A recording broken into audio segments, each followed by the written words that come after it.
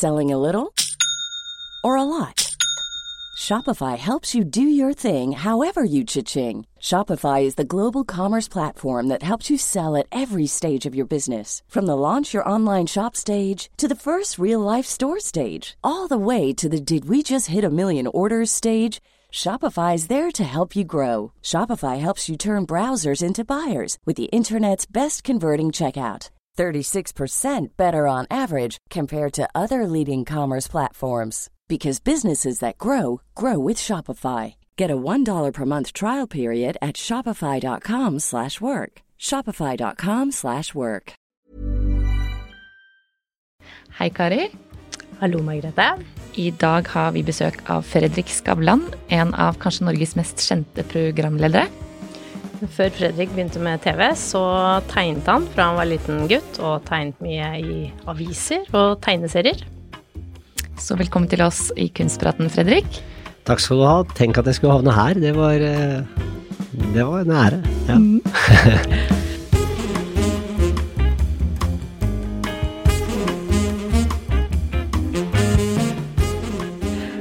Mange kjenner jo deg kanskje best fra TV, men du har jo tegnet hele veien, og begynte jo med tegning mye før du begynte med TV.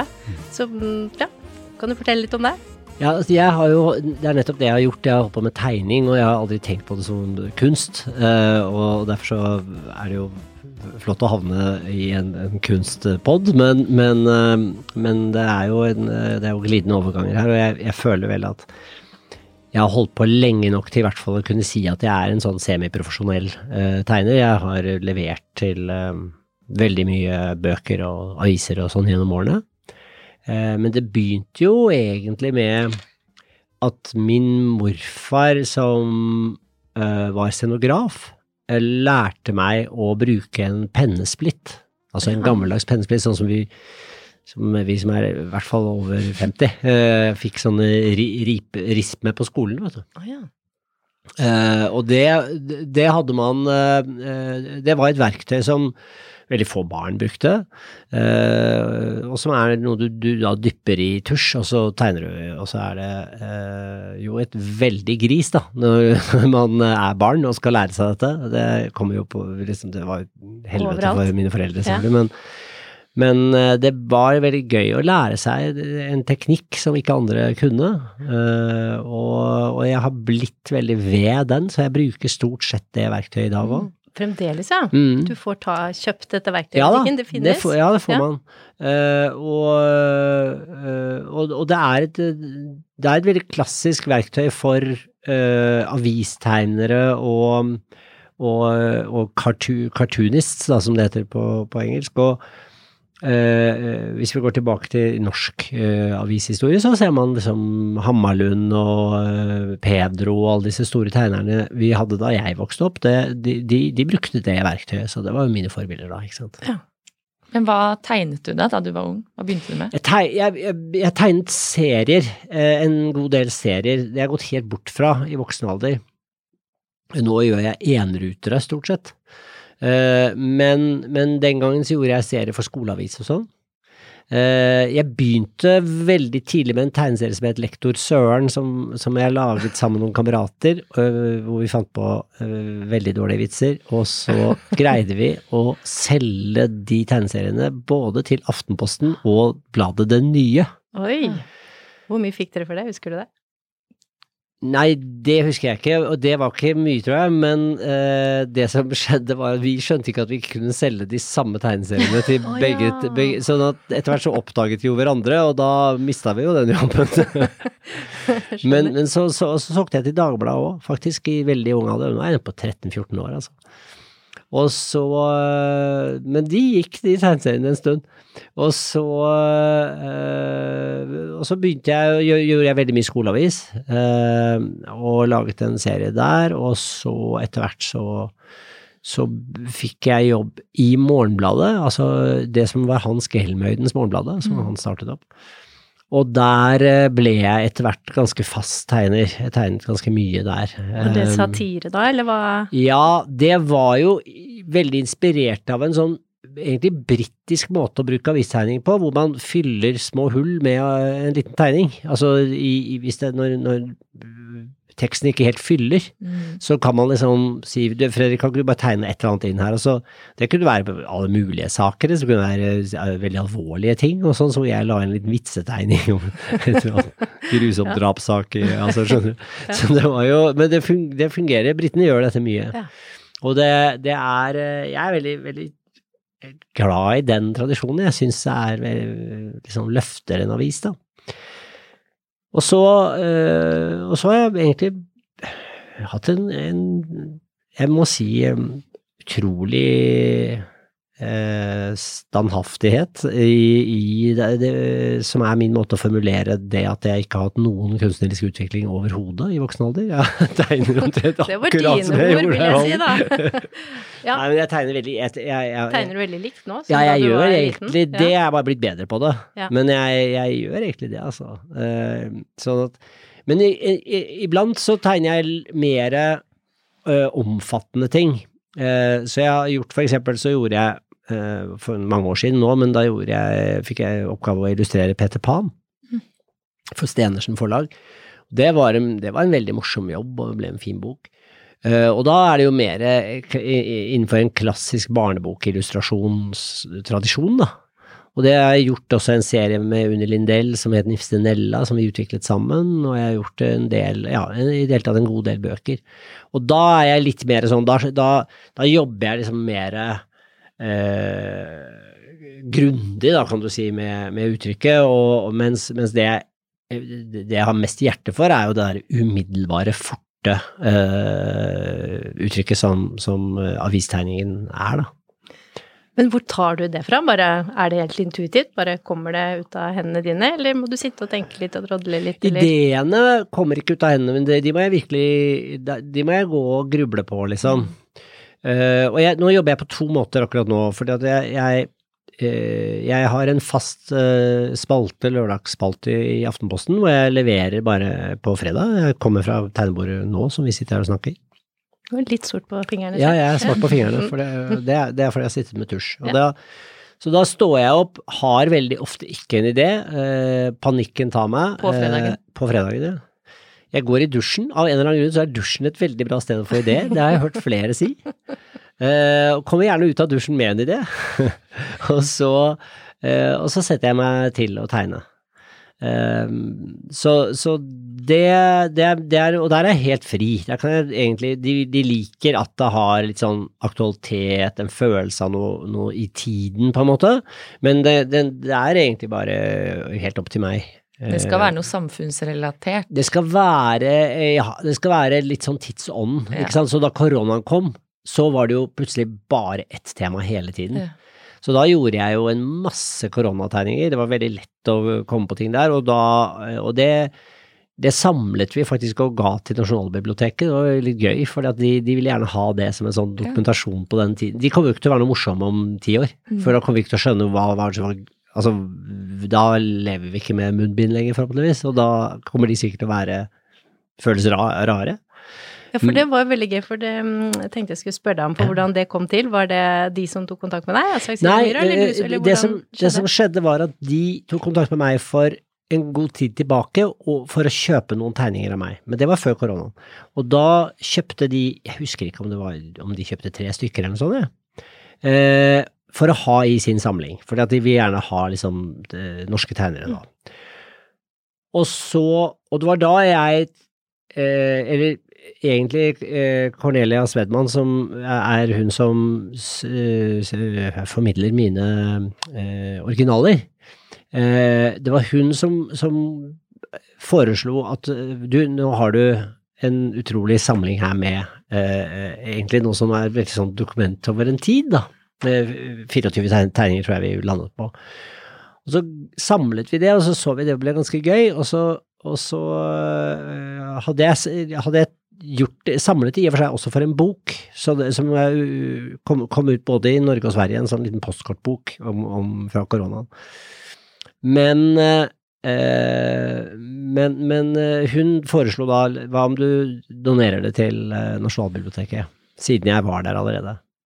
Og da da gjorde vi det, altså ringte jeg hadde jo ikke turt å ringe dit hvis de ikke hadde kjøpt noe av meg fra før. Nei, det For skjønner jeg. det hadde vært veldig pinlig. Men var det rett og slett. flaut å ringe likevel?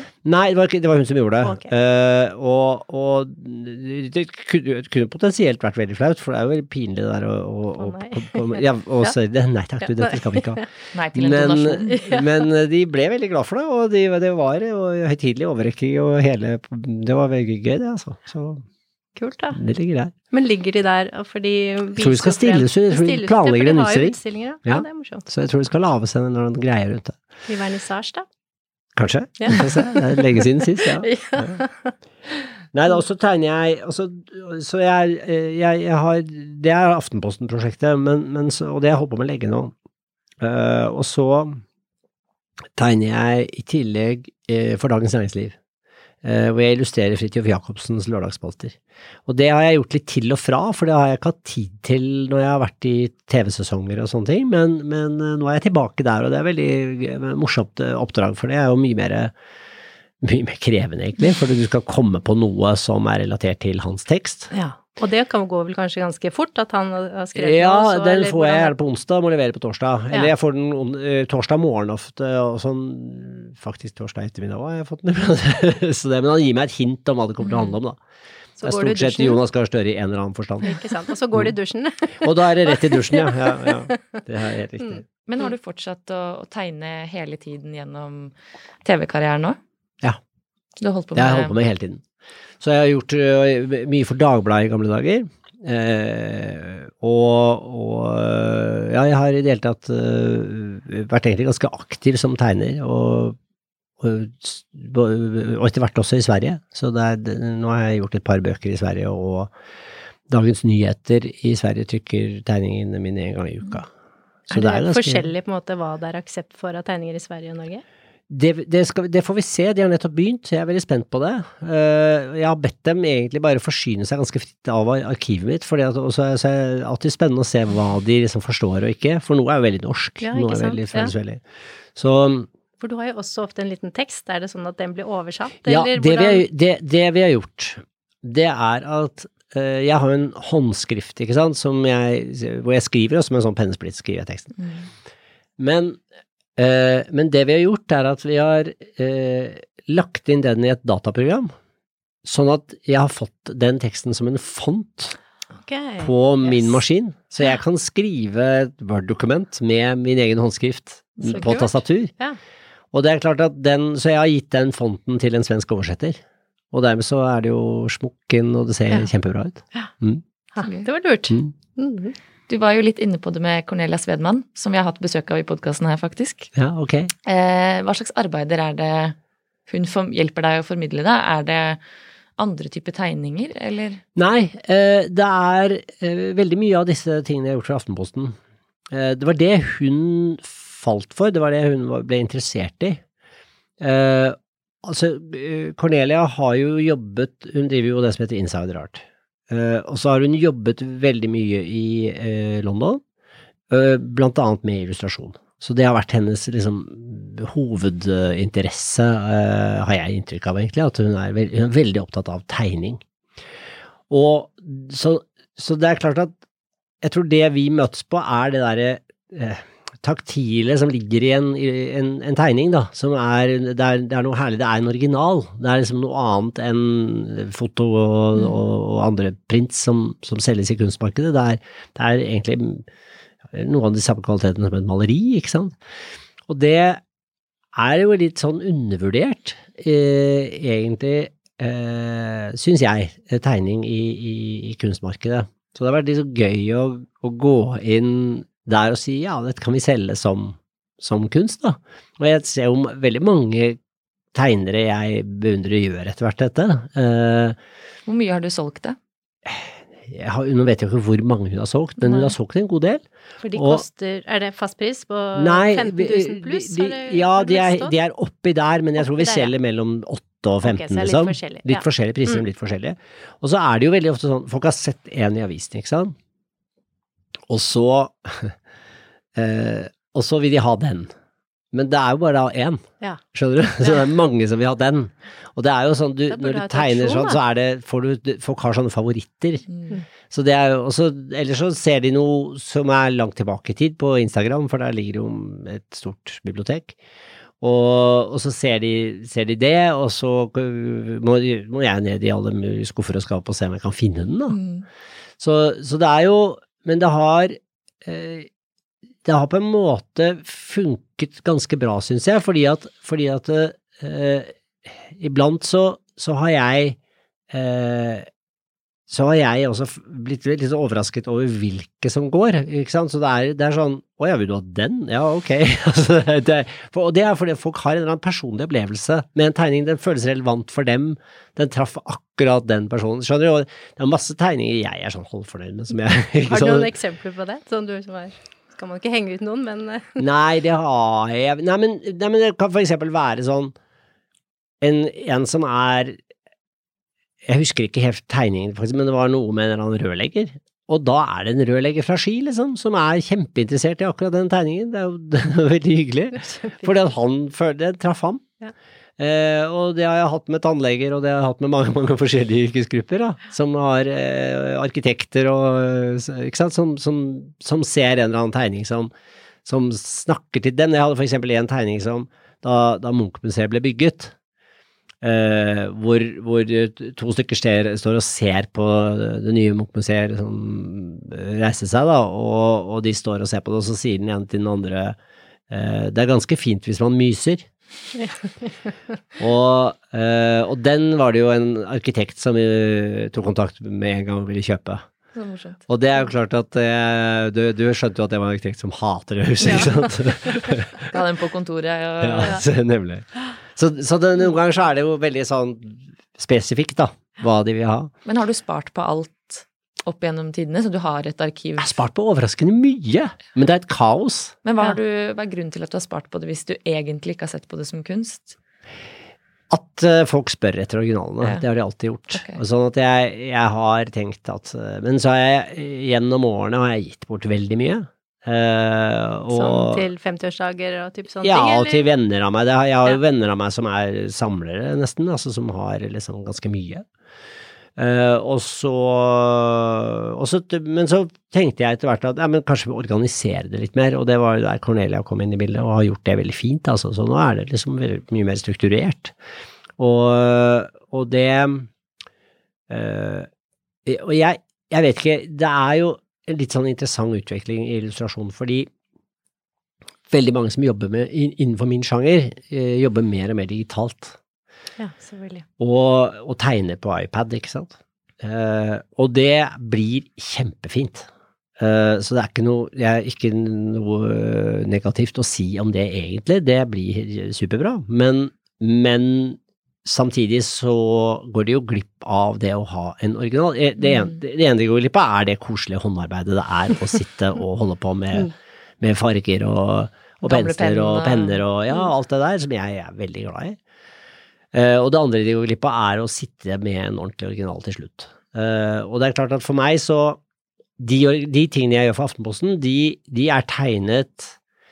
Det kan man også se på Instagram, jeg legger ofte ut at jeg filmer at jeg tegner dem, de tegner jeg med bare et hvitt ark, og så det rett på med tusjen. Så det ikke noe skisse med blyant først, eller noe, og det gjør jo at de får en umiddelbar feeling av noe sånn der og da følelse. Så de absolutt ikke perfekte, men de har den kvaliteten som det umiddelbare gir da. Men det går vel litt skeis av og til også, eller? Absolutt, ja. Da begynner jeg på nytt. Du begynner på nytt da? Hva gjør du da? Krøller sammen og hiver? Nei, jeg krøller ikke sånn, jeg bare legger det til side og bruker det papiret på andre siden av det senere. Jeg gjelder, vet du.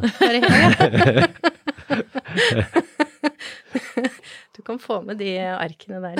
Hvis du bruker notatarkene.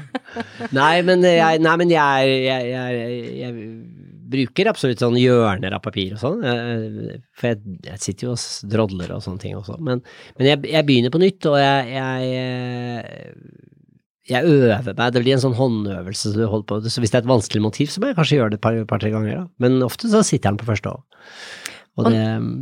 Og når du sitter og tegner, da, har du noe litt sånn rutiner, musikken må være sånn, lyset sånn, kaffen sånn? Ja. Jeg har et veldig fint bord som har nordvendt lys, sitter under et nordvendt vindu på loftet.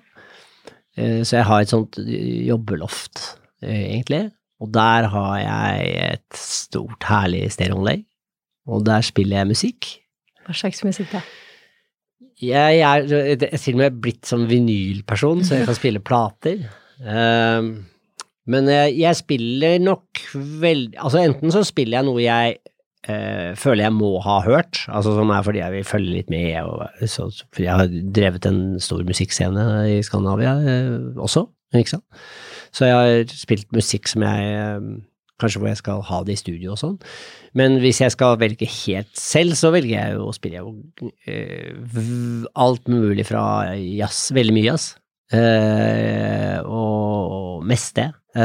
Litt klassisk spiller jeg gjerne, og pop og rock, absolutt, jeg har masse av det, jeg har spilt mye av det, jeg blir litt lei av det innimellom, men alt som Beatles-relatert kan jeg høre på i det uendelige. Det har jeg ikke noe, det ingen stopp. Hiring for your small business? If you're not looking for professionals on LinkedIn, you're looking in the wrong place. That's like looking for your car keys in a fish tank. LinkedIn helps you hire professionals you can't find anywhere else, even those who aren't actively searching for a new job but might be open to the perfect role. In a given month, over 70% of LinkedIn users don't even visit other leading job sites. So start looking in the right place. With LinkedIn, you can hire professionals like a professional. Post your free job on linkedin.com/people today. Many of us have those stubborn pounds that seem impossible to lose, no matter how good we eat or how hard we work out. My solution is PlushCare. PlushCare is a leading telehealth provider with doctors who are there for you day and night to partner with you in your weight loss journey. They can prescribe FDA-approved weight loss medications like Wegovy and Zepbound for those who qualify. Plus, they accept most insurance plans. To get started, visit plushcare.com/weightloss. That's plushcare.com/weightloss. Du hører på Kunstpraten, og i dag har vi besøk av tegneren Fredrik Skavlan. Hvem den typiske kjøperen da av, det bare helt tilfeldige folk i ulike yrkesgrupper som du sa, eller det en spesiell type menneske? Det vet jeg jo ikke helt. Det jeg alltid har siktet meg litt inn på, det å treffe de der som vi har, altså jeg ser for meg at kjøperen den samme personen som kunne ha klippet ut en tegning og hengt den på kjøleskapet, med en sånn magnet. Fra avisen? Ja, skjønner du? For det har jeg jo liksom fått en del tilbakemeldinger på, at den har jeg hengende på kjøleskapet. Fordi at igjen så det, den traff meg, akkurat den. Så dette jo ganske sånn, hvis du vil kjøpe en original da, så det jo i og for seg ganske lavterskel i sånn sett å få en original, og noen rammer dem kjempefint inn, og de ser plutselig, det veldig pene originaler, skal sies. Det ikke grisete originaler, det vet jeg Cornelia nesten irriterer seg over, at de så veldig få håndteringsmerker på en måte. Det ikke noe særlig håndteringsmerker, det ikke noe særlig korrigeringer eller malt over, eller det aldri limt på nye lag eller sånne ting. Det liksom, det bare, det du ser, det en tegning liksom, men du kan ta på den og kjenne at den at tusjen ligger oppe på arket, så det veldig fint.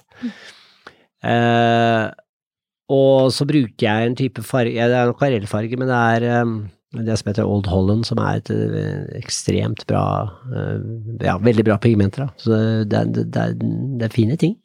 Hvor har du kjøper den da? Det på den butikken? Det noe som heter Kem, ja, som heter kunstnernes eget materialutsalg, som det så på å komme til himmelen. Så gøy. Det nede i Parkveien der? Nei, det ligger vegg i vegg med blå. I Brenneriveien. Ja, der nede, riktig. Så der jeg, og der man liksom medeier, man kjøper seg inn som en slags aksjonær, og så får man litt prosenter og sånn da, og så det. Men, så det veldig mange som har den kontrakten, men du kan handle der uten å være det også da. Ja. Du jo en av kunstnerne, så da ja, og det har jeg aldri kalt meg eller følt at jeg men jeg har absolutt følt meg som en av tegnerne. Men jeg vet ikke om de andre tegnerne, vi har jo noen fantastiske tegnere i Norge, det har vi nesten alltid hatt, altså helt fra Olaf Gulbrandsson og Blix, ikke sant, til Pedro Hammarlund som jeg nevnte, eller en underkjent tegner som Randi Monsen for eksempel, som utrolig tegner, til da de vi har i dag, hvor du har Marvin i Aftenposten, som jo helt i en klasse for seg, sammen med Siri Dokken og selvfølgelig Fingraf, som mesteren, og Roar Hagen, som jeg veldig sans for, må jeg si. Men jeg vet ikke om de kaller seg kunstnere, jeg tror ikke de gjør det. De burde gjøre det. Ja, jeg synes jo det, men samtidig kjenner jeg at jeg nøler med å gjøre det selv også. Selv om du bruker en kunstformidler, og selger originaler. Jeg vet det, og det nesten litt pretensiøst, men jeg følte, tanken med det var også å si til de andre tegnerne at ikke selg dere for billig. Fordi at, altså de som produserer originaler da, så synes jeg at det noe med at avistegning jo ganske noe av det dør selvfølgelig med døgnet, ikke sant? Og noe av det så ferskvare at det ser rart ut på en vegg i ettertid, men jeg synes jo, jeg har kjøpt en god del originaler selv. Av tegninger? Ja, og jeg synes jo ofte at jeg tenker sånn, ja, men de blir ikke tatt helt på alvor, det for lett på en måte å få det for ingenting da. Og jeg synes jeg synes egentlig at det handler om at vi som tegnere selv må på en måte ta vare på det markedet der, og prøve å bygge opp et ordentlig marked for tegninger, for det jo igjen, det en veldig kul ting å ha hengende, det liksom et spesielt uttrykk da.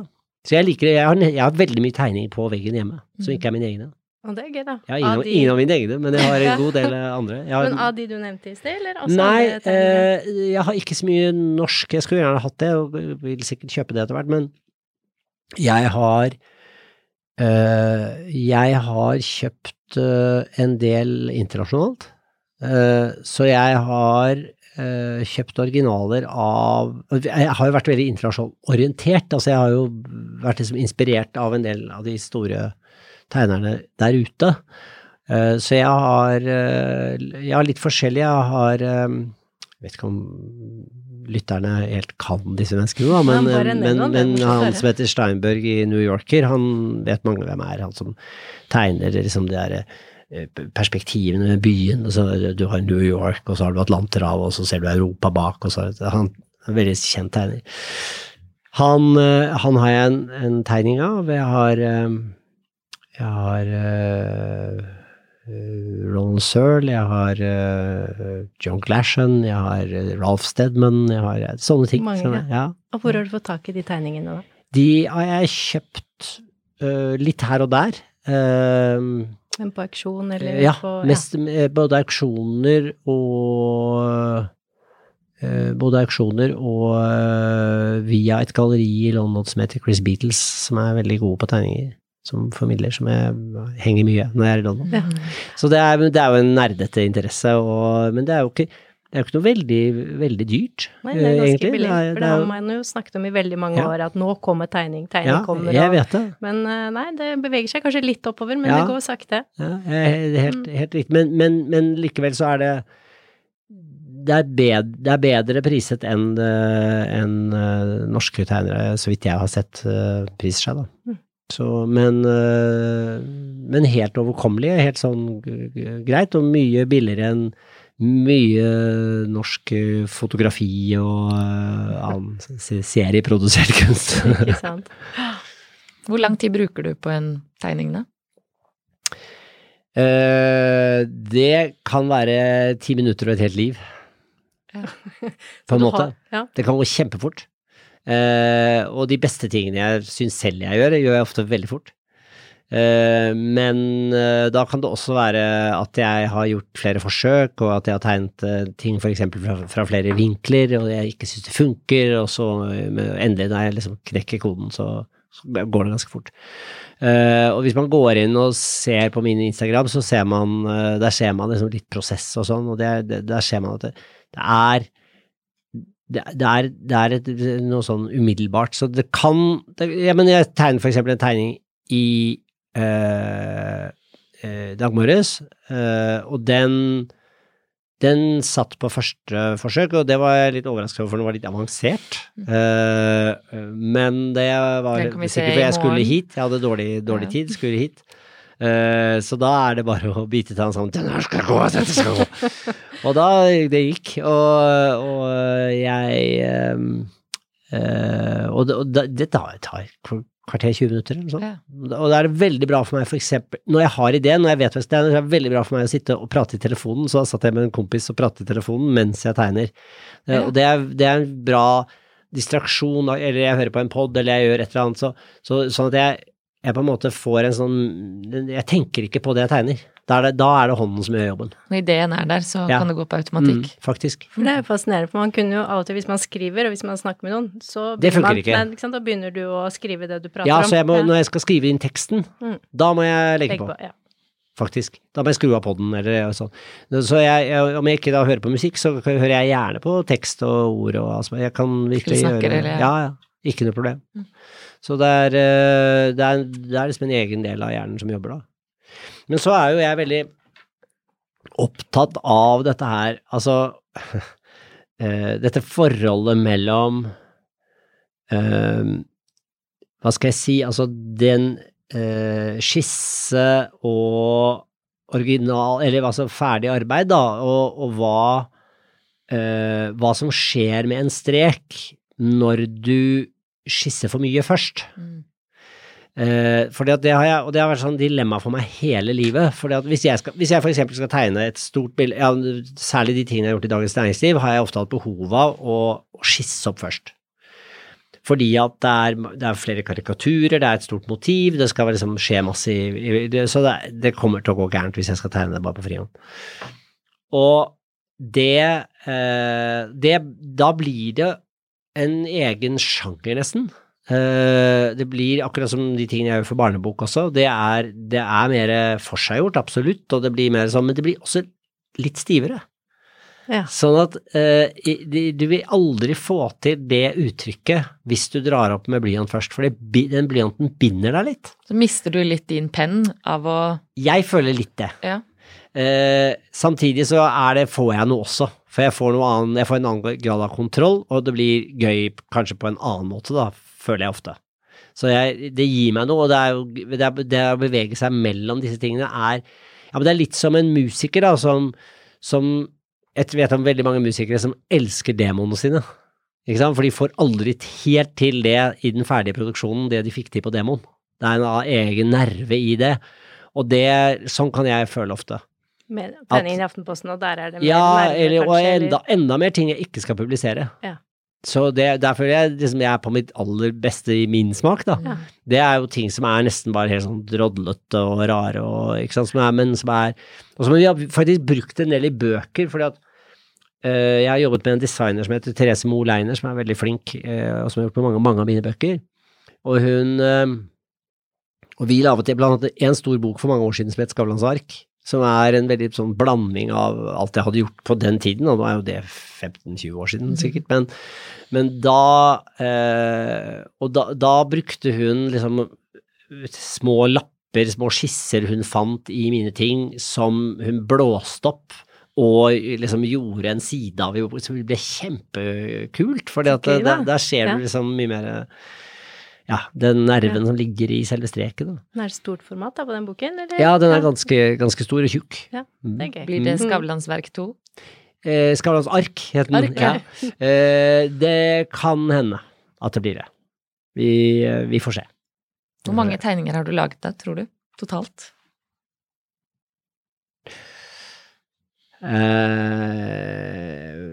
Det er et godt spørsmål. Jeg vil tippe at jeg i snitt har tegnet en tegning i uka så lenge jeg har levd, så da kan du ta, kanskje ikke de første 5 årene da, men 50 ganger 52 da, noe sånt. Jeg vil tro det. Jeg har jo perioder hvor absolutt dager hvor jeg ikke tegner i det hele tatt, fordi at jeg har en annen jobb også, eller jeg har i hvert fall hatt det, og jeg gjør absolutt mest på oppdrag, så jeg veldig sånn avhengig av en deadline, avhengig av å få beskjed om at nå må du levere, liksom. Ok, da gjør vi jobb. Sånn jeg bare det. Så det ikke sånn som med folk som jogger hver dag, da, at hvis de ikke får jogget får de en dårlig dag, hvis du ikke får tegnet, så tenker jeg. Nei, men jeg har veldig ambisjon om å bli sånn. Jeg forsøker særlig nå, som jeg lever et litt annet liv, for jeg spiller ikke inn programmer lenger, og da føler jeg, nå forsøker jeg å stå opp faktisk og sette meg og tegne. Du forsøker, hvordan går det da? Nei, men i dag gikk det jo bra, for i dag hadde jeg jo en levering. I går gikk det også bra, for da hadde jeg en levering til Dagens Næringsliv, men de andre dagene har jeg ennå ikke fått til det. Okay. Men hva skulle du tegnet hvis det ikke var for en jobb da? Det det! Hva skal jeg tegne da? Det det da. Kommer jeg ikke. Tegne familie? Ja, det har jeg liksom gjort. Jeg har liksom ikke noe... Det blir sånne håndøvelser da, som jeg gjør, og det kan være kult nok det, men da har jeg liksom ingen plan, hvis du skjønner.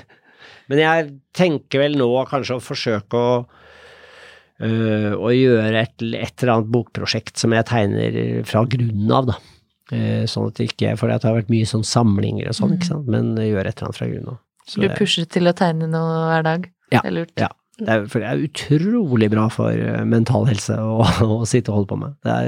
Det så rogivende og hyggelig, og ja, det gir meg veldig mye. Så for meg har det vært en egentlig ganske viktig kontrast til det andre livet jeg har levd da, som har vært tidvis ganske hektisk og veldig sånn sosialt og sånn, men det å sitte der for meg selv og pusle med det der. Høre på vinylen og... Ja, veldig fint. Og drikke masse kaffe eller... til og med et glass rødvin om kvelden kan jeg gjøre også, men jeg jobber ikke så mye om kvelden lenger. Jeg så sliten om kvelden, for jeg har så mange små barn som jeg ikke kan morgen. Men da jeg var yngre så gjorde jeg det. Kunne jeg sitte opp hele natten og tegne. Ja. Jeg skulle ønske at man produserte mer originalt, at man ikke, jeg håper ikke det blir sånn at vi forlater helt, som tegnere da, at vi forlater helt papiret og pennen og sånn, fordi at det noe eget med det der å ha tegninger.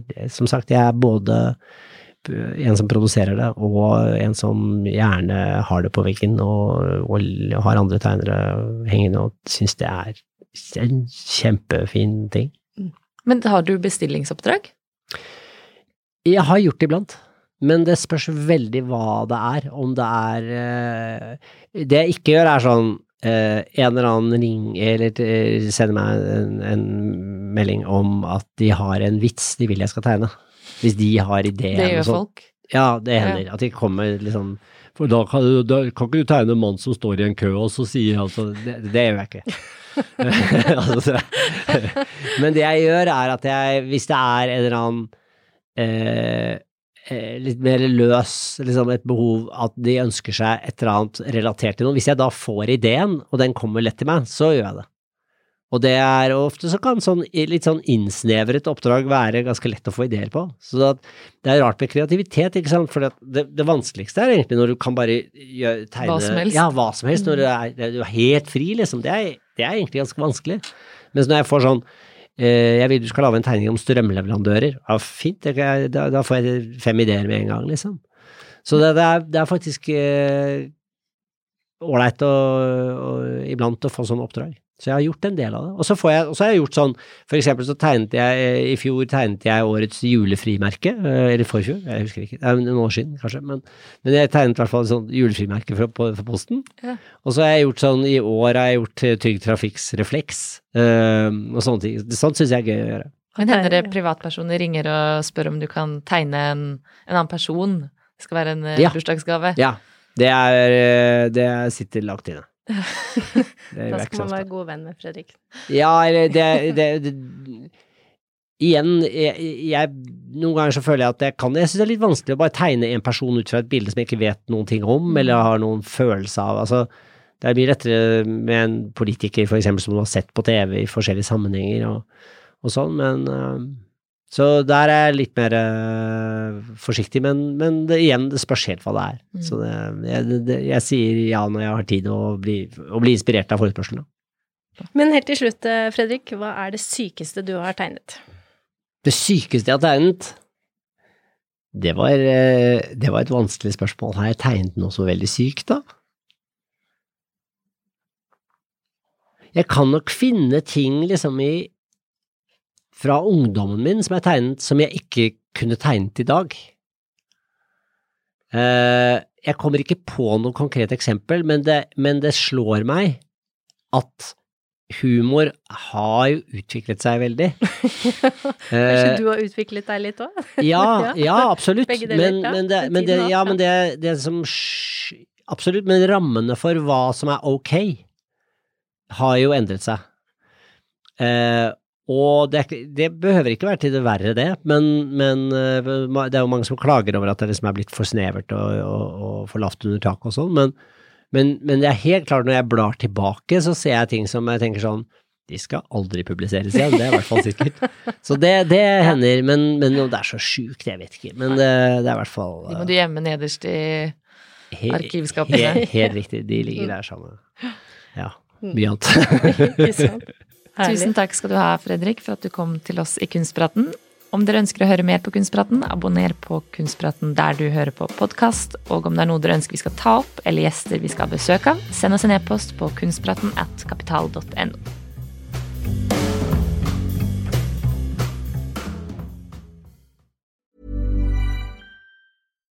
Hi, I'm Daniel, founder of Pretty Litter. Cats and cat owners deserve better than any old-fashioned litter. That's why I teamed up with scientists and veterinarians to create Pretty Litter. Its innovative crystal formula has superior odor control and weighs up to 80% less than clay litter. Pretty Litter even monitors health by changing colors to help detect early signs of potential illness. It's the world's smartest kitty litter. Go to prettylitter.com and use code ACAST for 20% off your first order and a free cat toy. Terms and conditions apply. See site for details. Kunstpraten er en podcast fra Finansavisen. Programledere er Margrethe Hegnar og Kari Nestås. Produsent er Lars Brenden Skram. Og ansvarlig redaktør er Trygve Hegnar.